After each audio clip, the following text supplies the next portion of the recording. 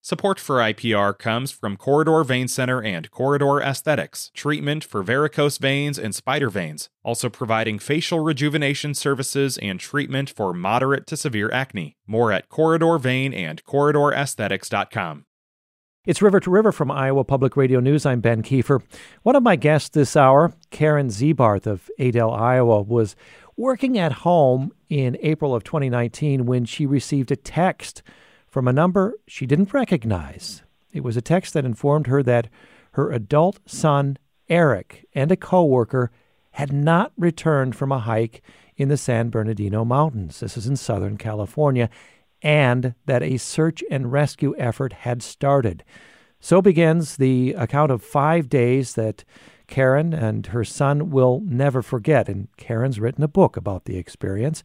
It's called Two Trails, a hiker's story of survival and his mother's story of hope. It has contributions written by her son, Eric DeSplinter. Eric and Karen join us this hour. Karen, Eric, welcome. Thank you. Thank you. Good to be with you. And Karen, you are joining us from, you're a resident of Adel here in Iowa. You're joining us from Adel. And Eric, you're joining us from Ontario, California. Welcome to you. And I understand you're not too far from where all this took place, are you?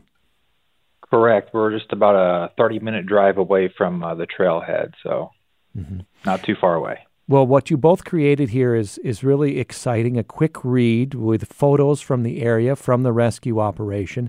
Karen, can I ask you to start us off here by starting the way you do in the book and having a text that no mother ever wants to receive. Read us the text you received. Certainly. It was on April 7th of 2019 when I received the following text. It said, "Is this Karen, Eric DeSplinter's mother? Last night, he and a coworker did not return from a hike. Search and rescue efforts started around 10 p.m. and are continuing right now. The hike was from Ice House Canyon Trailhead to Cucamonga Peak. We last saw them at Ice House Canyon Saddle, 3.5 miles from the trailhead." And then it goes on to list the telephone number of the officer that was in charge of the search and rescue efforts. Okay, Karen, what is going through your mind at this point? What jumps out at you most about that text? Well, immediately, it was very confusing to me because I thought it was a scam text, but I couldn't figure out how somebody could associate Eric's name with mine. Mm-hmm. And so I had to read it again, and then when I read Search and Rescue, I knew that something had to be terribly wrong. So that was my startling moment. Right. This is a text that is in day 2 of Eric, your planned hike that went off into an adventure that you never expected.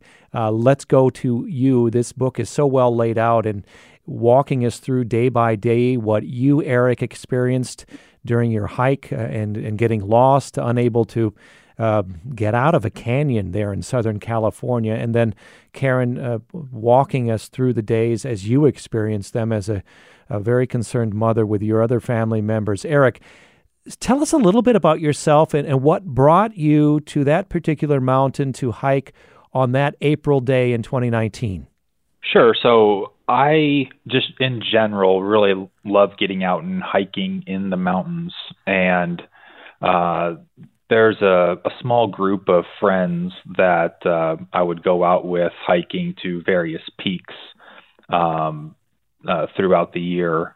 And on that day, we had some snow up in the mountains still, left over from the winter. And that group decided to go out and get out onto the snow and ice in preparation for a hike that we had planned a few months in the future out at Mount Whitney.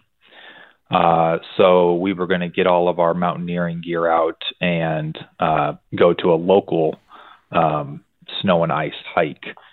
And there was about 8 of us in the group, and some of them decided not to bring their crampons and ice axe and other mountaineering gear. So they stopped at Ice House Saddle, which is about the point where the snow and ice started to get more serious, to where it wasn't safely to pass without the proper equipment. And ultimately, it was just Gabrielle and I that attempted to summit Cucamonga Peak. And this is this is just to be clear for those who are familiar with mountain climbing. This is a peak almost 9,000 feet up, right? Correct. I believe it's right at around 8,800 feet. At that elevation, it gets quite cold, doesn't it? Yeah, and that particular area, to go from Ice House Saddle to Cucamonga Saddle, is not exposed to the sun, so that snow stays a little bit longer. The south faces will melt, but the snow stays at that point in the hike. Mm-hmm. Okay, and also important to remember here, Eric, you are no novice here at this point. You have what experience in terms of mountain climbing and survival? Yeah, so, I mean, I guess I have a varied experience from just general navigation skills through the military. I used to be in the Army.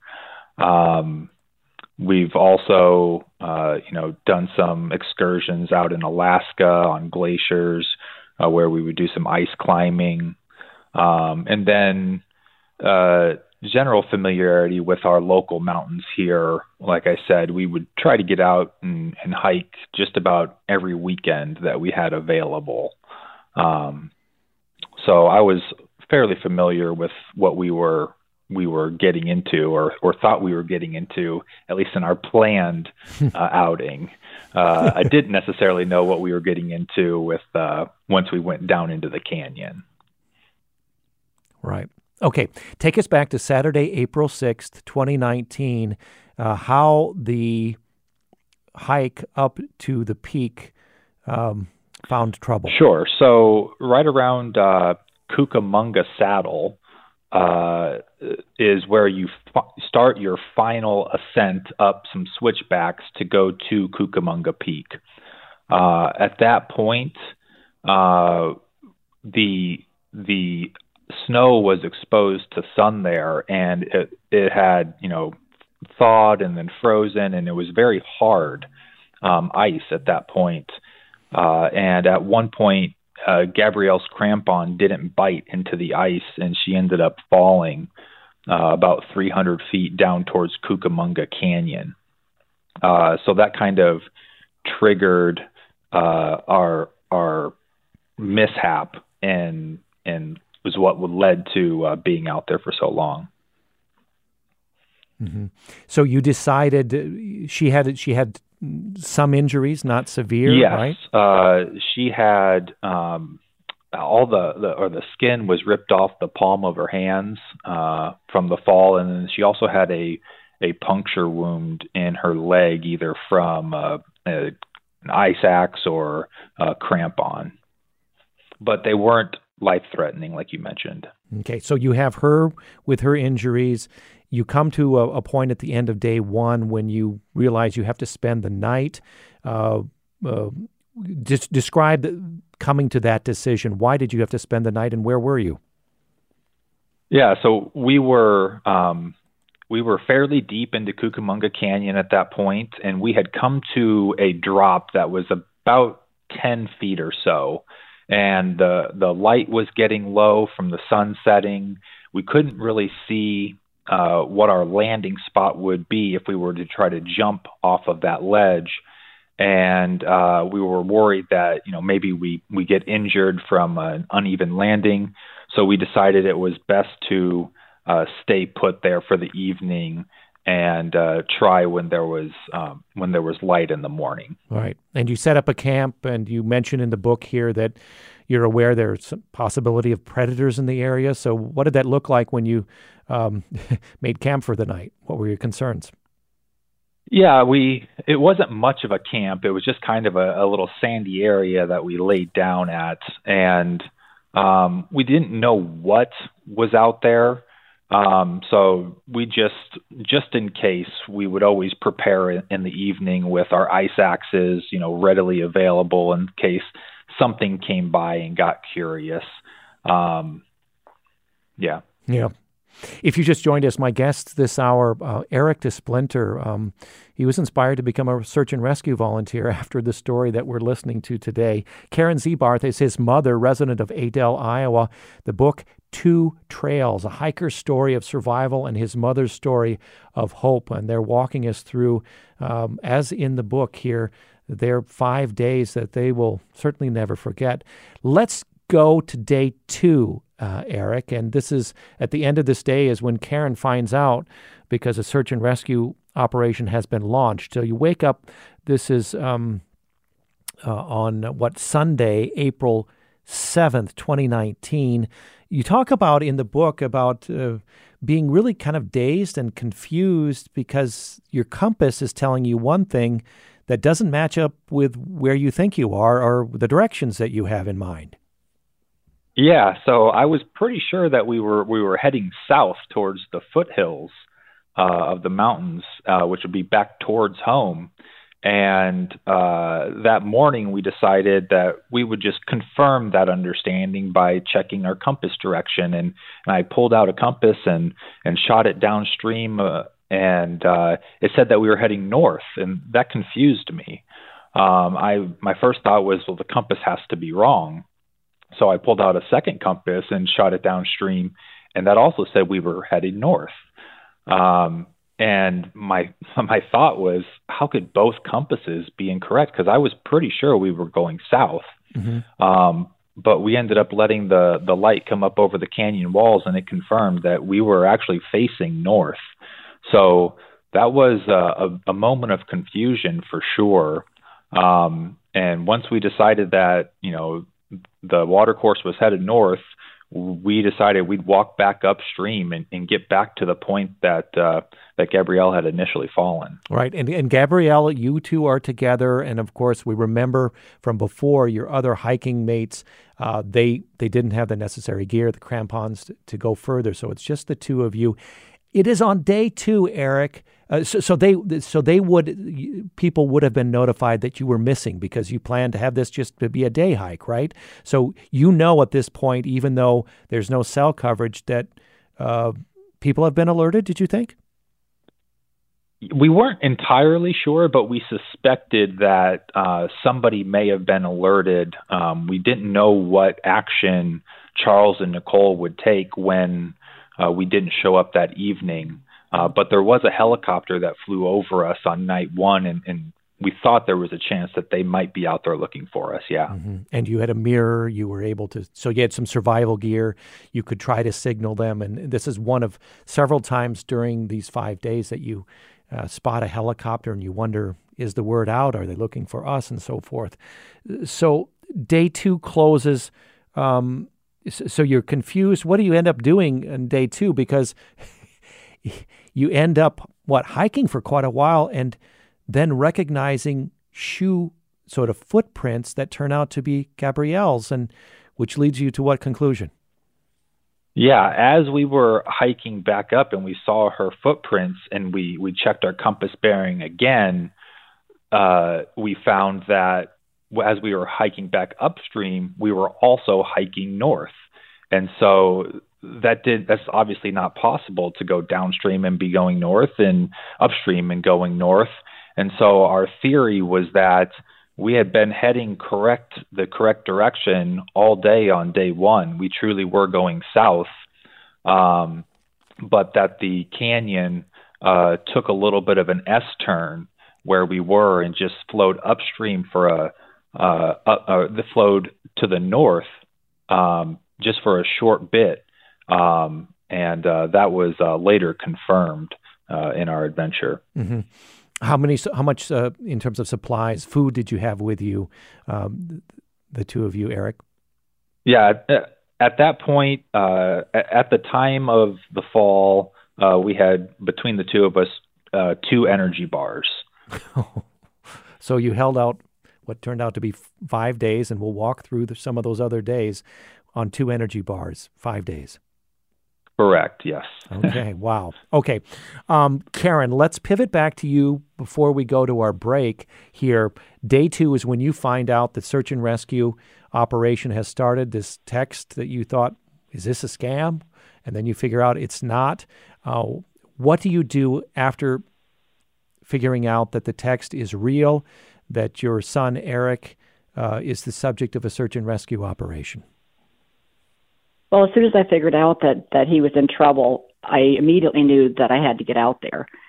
So I had contacted my daughter who arrived, and she helped kind of take control of things, and she secured airline tickets for me and my younger son, who did go out there with me, and Nikki stayed back to kind of hold back the fort down here. And, Nikki is your daughter, Tim is your other son. Yeah. Correct. Okay. Correct. And so she helped pack and got me in the car and went to pick up Tim, and she had us on an airplane by 3:30 that afternoon for a 3:30 flight. And we kind of got delayed on the way out there. We went to Chicago and ended up on the tarmac for a while, which was a little unnerving because we just wanted to get there. But we didn't arrive probably to LAX until about midnight, and then back out to the rescue center about 2 a.m. Yeah, so it's an excruciating trip, longer than you had hoped, to get out to California. In your book, and I'd like you to share a little bit of this, Karen, describe the type of person Eric is and how that shaped the thoughts about what you were imagining might have happened to him. Well, Eric is extremely resourceful and very intelligent, and for him not to come back on a hike, we just knew that there had to be something terribly wrong because, he would find a way out no matter what. And so we knew that there had to be something wrong. So, by the first day, we were concerned that, well, maybe he had to have been injured or something, but there had to have been something that was keeping him from us. Mm-hmm. And you're thinking the worst here in some cases because as you said, Eric is a person who can get out of bad situations. Yes, he's kind of the one in the family that, if we're in a predicament like that, you always want him with because he's always thinking 10 steps ahead and always has a plan. So I think that's why it was most concerning of all people for him not to return. Yeah. And Karen, tell us a little bit about that meeting, your first encounter with the search and rescue team. Well, when we arrived at the rescue center, there was nobody there, and it was our understanding that search and rescue was looking throughout the night. So we weren't sure we were even in the right spot, but we thought we'd stay put until the sun came up. And shortly before the sun came up is when search and rescue started to arrive. And I immediately got out to try to get an update and make sure we were in the right spot, and we were. And we said that Tim and I were going to go hike up to the Saddle because we wanted to find out, what kind of terrain was he on? What was he looking at? Because, we've hiked together a lot, and we couldn't understand what could possibly have happened. So we hiked up to the Saddle, but that's about as far as we got. And but as the Saddle is at Eric, perhaps you can help here too, or Karen. The Saddle is at what elevation? Because the peak that you were planning on going to is nearly 9,000 feet. The Saddle is how high up? Yeah, the Ice House Saddle is at 7,600 feet in elevation. Mm-hmm. But search and rescue, as they started to arrive, they would arrive little by little. And it's amazing, the relief that we felt just seeing these people arrive. And, they were so organized in their rescue plans. They had teams and assignments for each team to go and search. And that was probably the most comforting part to us at that point in the day. Right. So you were alarmed that you couldn't find people at first, and then when they started to gather, you were given some comfort to see how professionally they worked because, Karen, this is not an unusual experience. These search and rescue volunteers will learn they have to do this a number of times, right? A number of people get lost. Right. They generally have searches out there quite often. They generally don't go this long. Most of the time people are found in a short amount of time. Eric could probably explain that a little bit, more since he's on search and rescue. But this is what search and rescue have told me is that, people are usually found within that day or the day after. And this lasting for 5 days was one of their larger rescues, and they had 16 teams out there looking for him. 16 teams, a total of about how many people? Oh, it varies. There's probably about a dozen to 20 on each team, depending on which team you are. Wow. A lot of people looking. And Karen, talk a little. What did the head of the search and rescue teams think of you going out there, getting a feel for the trailhead and hiking to a certain extent, the same trail that Eric had started on? Well, that was not their recommendation. They highly recommended that we not do that, but it was just something that Tim and I had to do. First of all, because we just kind of felt helpless. We were sitting there doing nothing, and we just wanted to get an idea of the terrain that he was on, so that we could see, hopefully, give some input as to what might have happened. And they really didn't want us on the mountain, and the reason behind that being that they don't want to have, they didn't know our skill level in hiking, had we ever done this before, and they don't want to have to take resources away from the search and rescue and send them up after Tim and I if we were to get in trouble on that hike. So that's very understandable on their part. But I as a mom had to go, so I did. Mm-hmm. Eric, we're going to take a short break in just a moment, and we're going to march on with the 5-day ordeal being lost in the San Bernardino Mountains of Southern California. Before we go to break, start us off with day 3, Eric. What condition are you and Gabrielle physically by the start of day 3? This would be April 8th, 2019, I believe. Yeah, at that point, we were pretty tired. Didn't have much energy. My back had been hurt a bit, and we were going to set out to go back downstream, back through the canyon, and decided that we would just stay put for the day, try to rest and recover, and hopefully search and rescue would just find us in place. Okay, we're going to take a short break and be back with my guests. Eric DeSplinter, now a search and rescue volunteer. This is part of what inspired him to do that. Karen Zebarth, his mother, resident of Adel, Iowa, and Karen has, with Eric's writing help as well, his contributions come out with a book, Two Trails, A Hiker's Story of Survival and His Mother's Story of Hope. And when we come back, we'll talk about day 3 and the eventual survival. This is a hike to Cucamonga Peak in Southern California. 5 days trying to make it out of the canyon. Eric and Gabrielle, his companion, each day presenting a new obstacle. As Eric mentioned, only 2 energy bars in hand, limited food, water, clothing, no equipment to navigate safely this canyon, bitter weather. We'll hear about it, more of it, when we return. It's River to River from IPR News. I'm Ben Kiefer.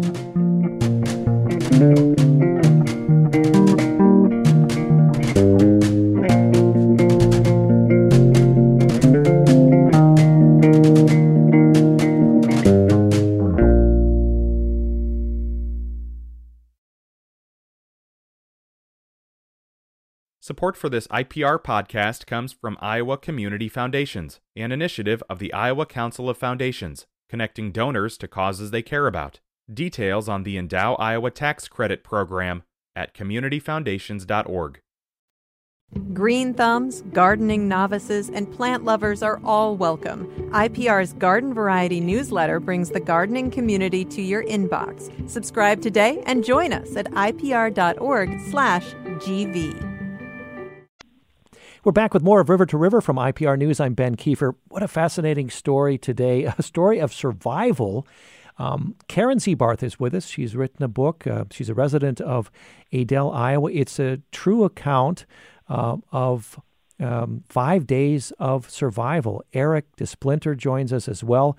Her adult son, he's become a search and rescue volunteer. We'll hear about that work today, a little bit later in the hour. Two Trails is the title of the book, A Hiker's Story of Survival and His Mother's Story of Hope. And both of you have contributed writing to this really interesting, quick read. But let's pick up with day 3 here.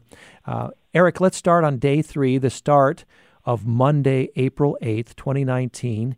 Remind us where you are and what condition you and Gabrielle are in physically at the start of day 3. Sure. So we were still in Cucamonga Canyon, sort of hiked back up closer to where the initial fall occurred. But at this point on day 3, we had regained our bearings and knew what direction we needed to go, which would be downstream to the south. And we just weren't in great physical condition at that point to be able to continue hiking. So we had just decided to stay put for the day, let our bodies recover, and hope that search and rescue were able to find us in place. And as you bring out in the book, it's important you're thinking of how they're going to extract you, how they're going to find you. So you want to find your decision there to stay and wait for a rescue is that this is a place that's fairly good for a rescue, a helicopter. Is that your thinking then? Yeah, the canyon was very wide at this point. There wasn't a whole lot of tree coverage, so we were easily seen or we thought we would be anyway, at least compared to being in something that is very narrow with a lot of tree canopy where a helicopter just can't see to the canyon floor. At least here, it would be possible for them to see us.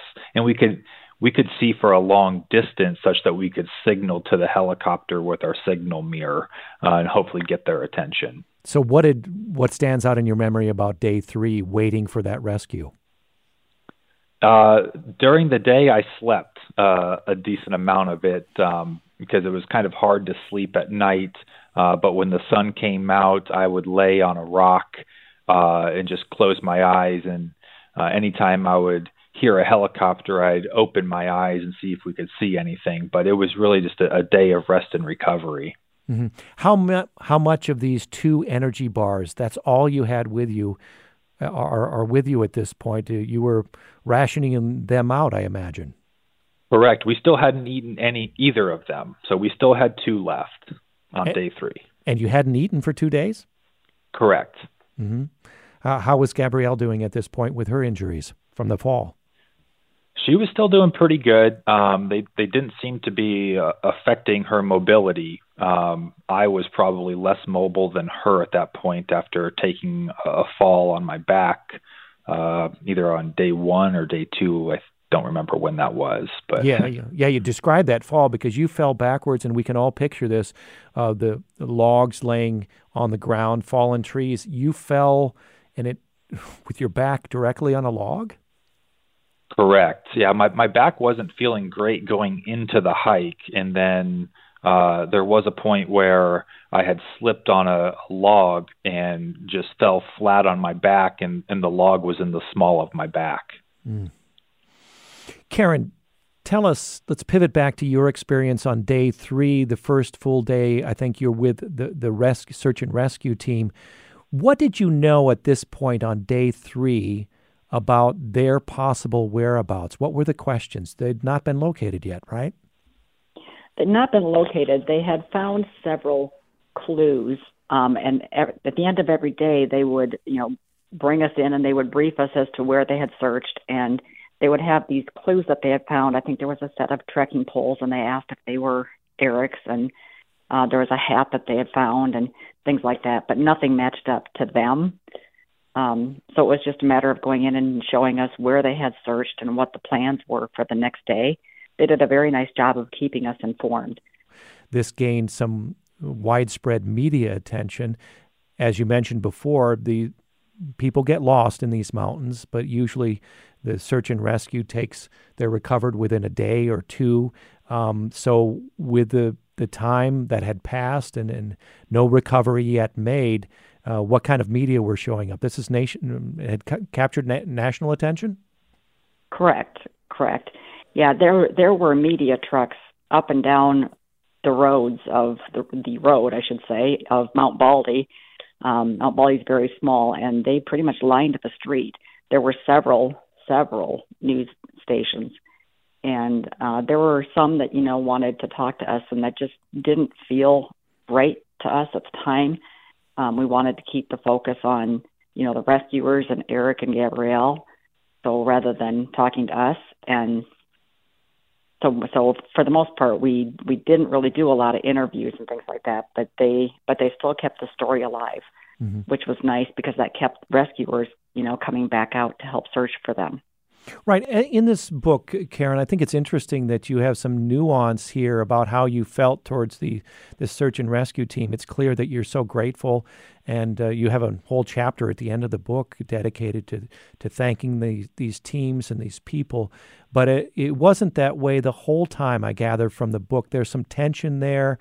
There were times you didn't understand or agree with their approach. Talk a little bit about your mixed feelings on how best to proceed, during this search. I think that, as the mom, you want to do something. And as, Tim being his brother, we want to do something. We just couldn't do anything. And I think that's where the frustration probably came from, because we just had nothing to offer. And we wanted the focus to be closer to where this boxed area was, or down this side of the canyon. And, we weren't the ones in charge of the operation, and we needed to, like I said, stay in our lane and let them do their job, because they did know what they were doing. If you just joined us, Karen Zebarth is with us this hour, author of Two Trails, A Hiker's Story of Survival and His Mother's Story of Hope. Also, Eric DeSplinter, Karen's adult son. Karen's a resident of Adel, Iowa. Fascinating day, a fascinating drama, 5 days of survival in Southern California mountains.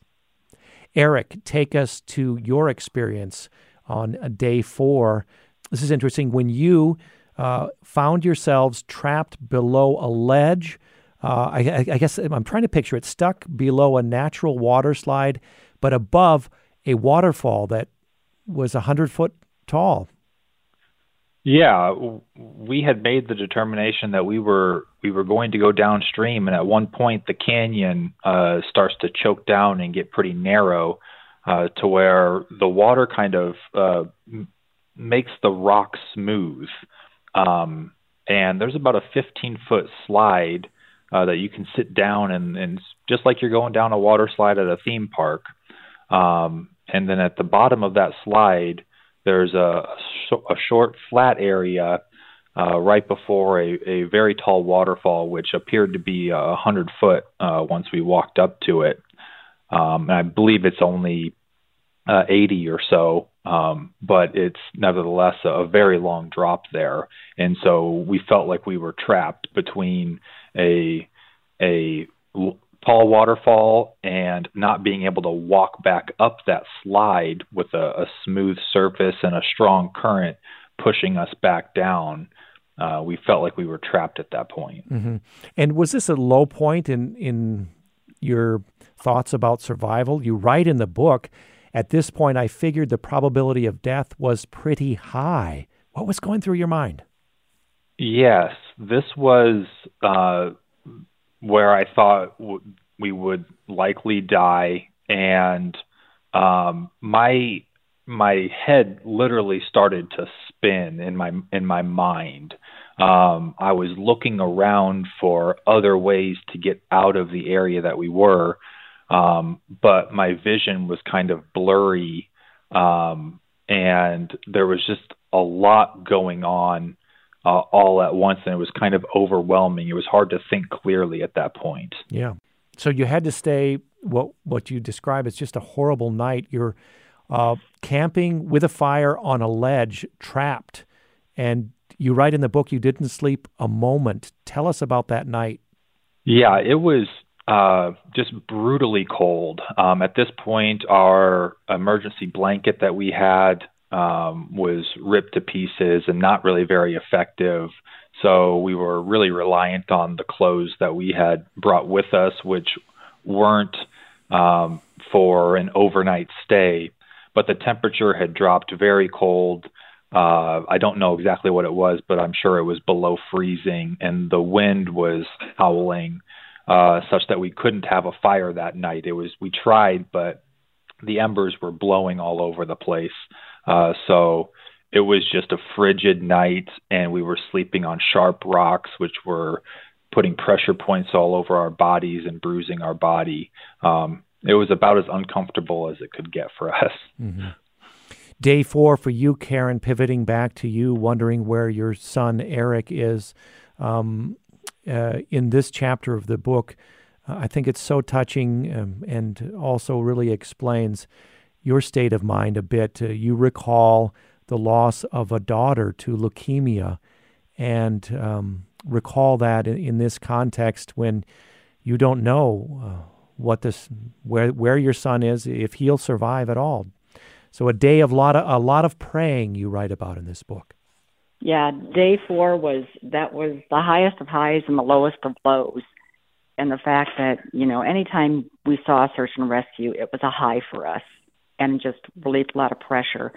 And a lot of the other things that helped was Eric's coworkers would come out and they would talk to us. So, those times were just, talking about Eric and Gabrielle and good times, and a lot of laughter. So there was a lot of up and down, and I think that was the day that, I probably was thinking he probably wasn't alive anymore because he would have got back to us. And so kind of planning, how do we take things into the future? How do we plan future for the rest of the family if he's not here with us anymore? It got extremely, extremely cold, and I vividly remember the clouds just sinking on the mountain tops, and it just looked like it swallowed them up. And it got very, very cold and windy very quickly. And that was just very, very difficult. And then they came out after that from the command post to kind of give us a recap of the day.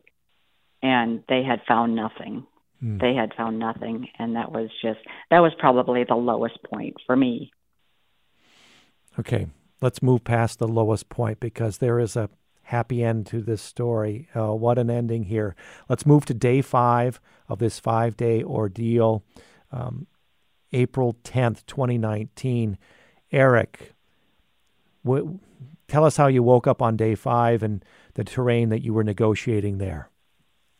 Yeah, when we woke up, our bodies were shaking uncontrollably from the cold, and we had to down climb an exposed face to get back to the canyon floor to where we could get some water and continue downstream through the canyon. So we waited for the sun to come up and warm our bodies so that we could control our movements for the down climb.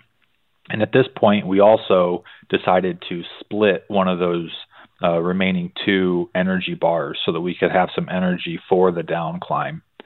But we did get down to the canyon floor and got down to some water, and drinking that water also helped to rejuvenate us quite a bit. So you're very resourceful on day 5 because you've got to get yourself down, but you don't have any ropes. So what did you do, Eric? Yeah, we came to another waterfall, which was about 30 feet tall, and we had found some webbing that was around a couple of trees in this area.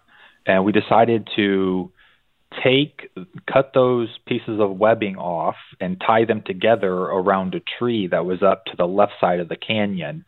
And then we used our jackets that we had to extend that rope down to the canyon floor. And we used that combination of webbing and jackets tied together as a hand line to lower ourselves down to the canyon floor and get past that waterfall. Mm-hmm.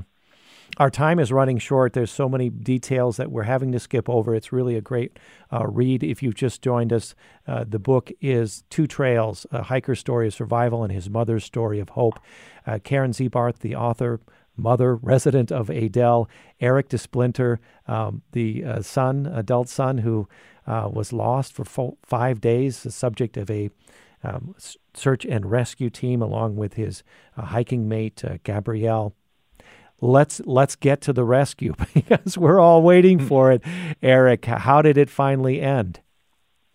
Yeah, we were laying down, prepping our camp for night 5, and we had heard a helicopter coming from downstream in the canyon. And when we looked down there, we saw a helicopter. So we immediately jumped up and started signaling to it with everything that we could.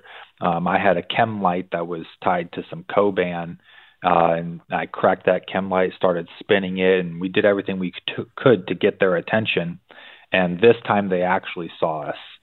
They started talking to us through their speakerphone on the helicopter, and we knew that they had our location at that point. And what's really harrowing is describe the scene of the two of you being hoisted into, it was a hovering helicopter, but hovering between very narrow canyon walls. Yes, because we were sort of stuck between the waterfall that we had just passed and another obstacle, another drop, the helicopter had to come down and set their rescuer right on top of our campsite, which was a narrow part of the canyon. And so the helicopter pilot had some impressive flying to be able to hover over us in the canyon without crashing the helicopter. So they had a mechanical hoist one by one. You were hoisted into this helicopter midair. Exactly. They lowered a cable down with the rescuer, and that rescuer put us in what they call a screamer suit, which is just a little harness. And then once one by one, they raise us up in this harness on that cable into the helicopter. Amazing. Oh, and your thoughts at that time, Eric?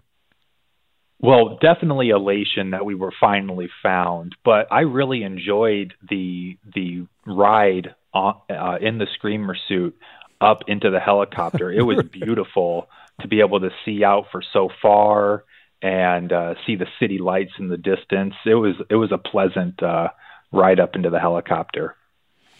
Day 5 for you, Karen. Then comes the joy of discovering Eric is alive and he's well, along with Gabrielle. We don't have much time, but tell us how you found out Eric had been rescued and your meeting again. Well, my son had come around the corner to tell me that they had found some evidence. So I came around front and they told me that they had found footprints and that it was confirmed that it was actually them that was found. And I didn't believe them at first. I kept questioning, are you sure? And they would tell me yes. And I said, no, but really sure. Because it was just hard to believe that after that many days it was finally over. And I just wanted to be positive. And so that's how I found out. And my daughter was on a plane out there on her way out, and she had a layover in Phoenix.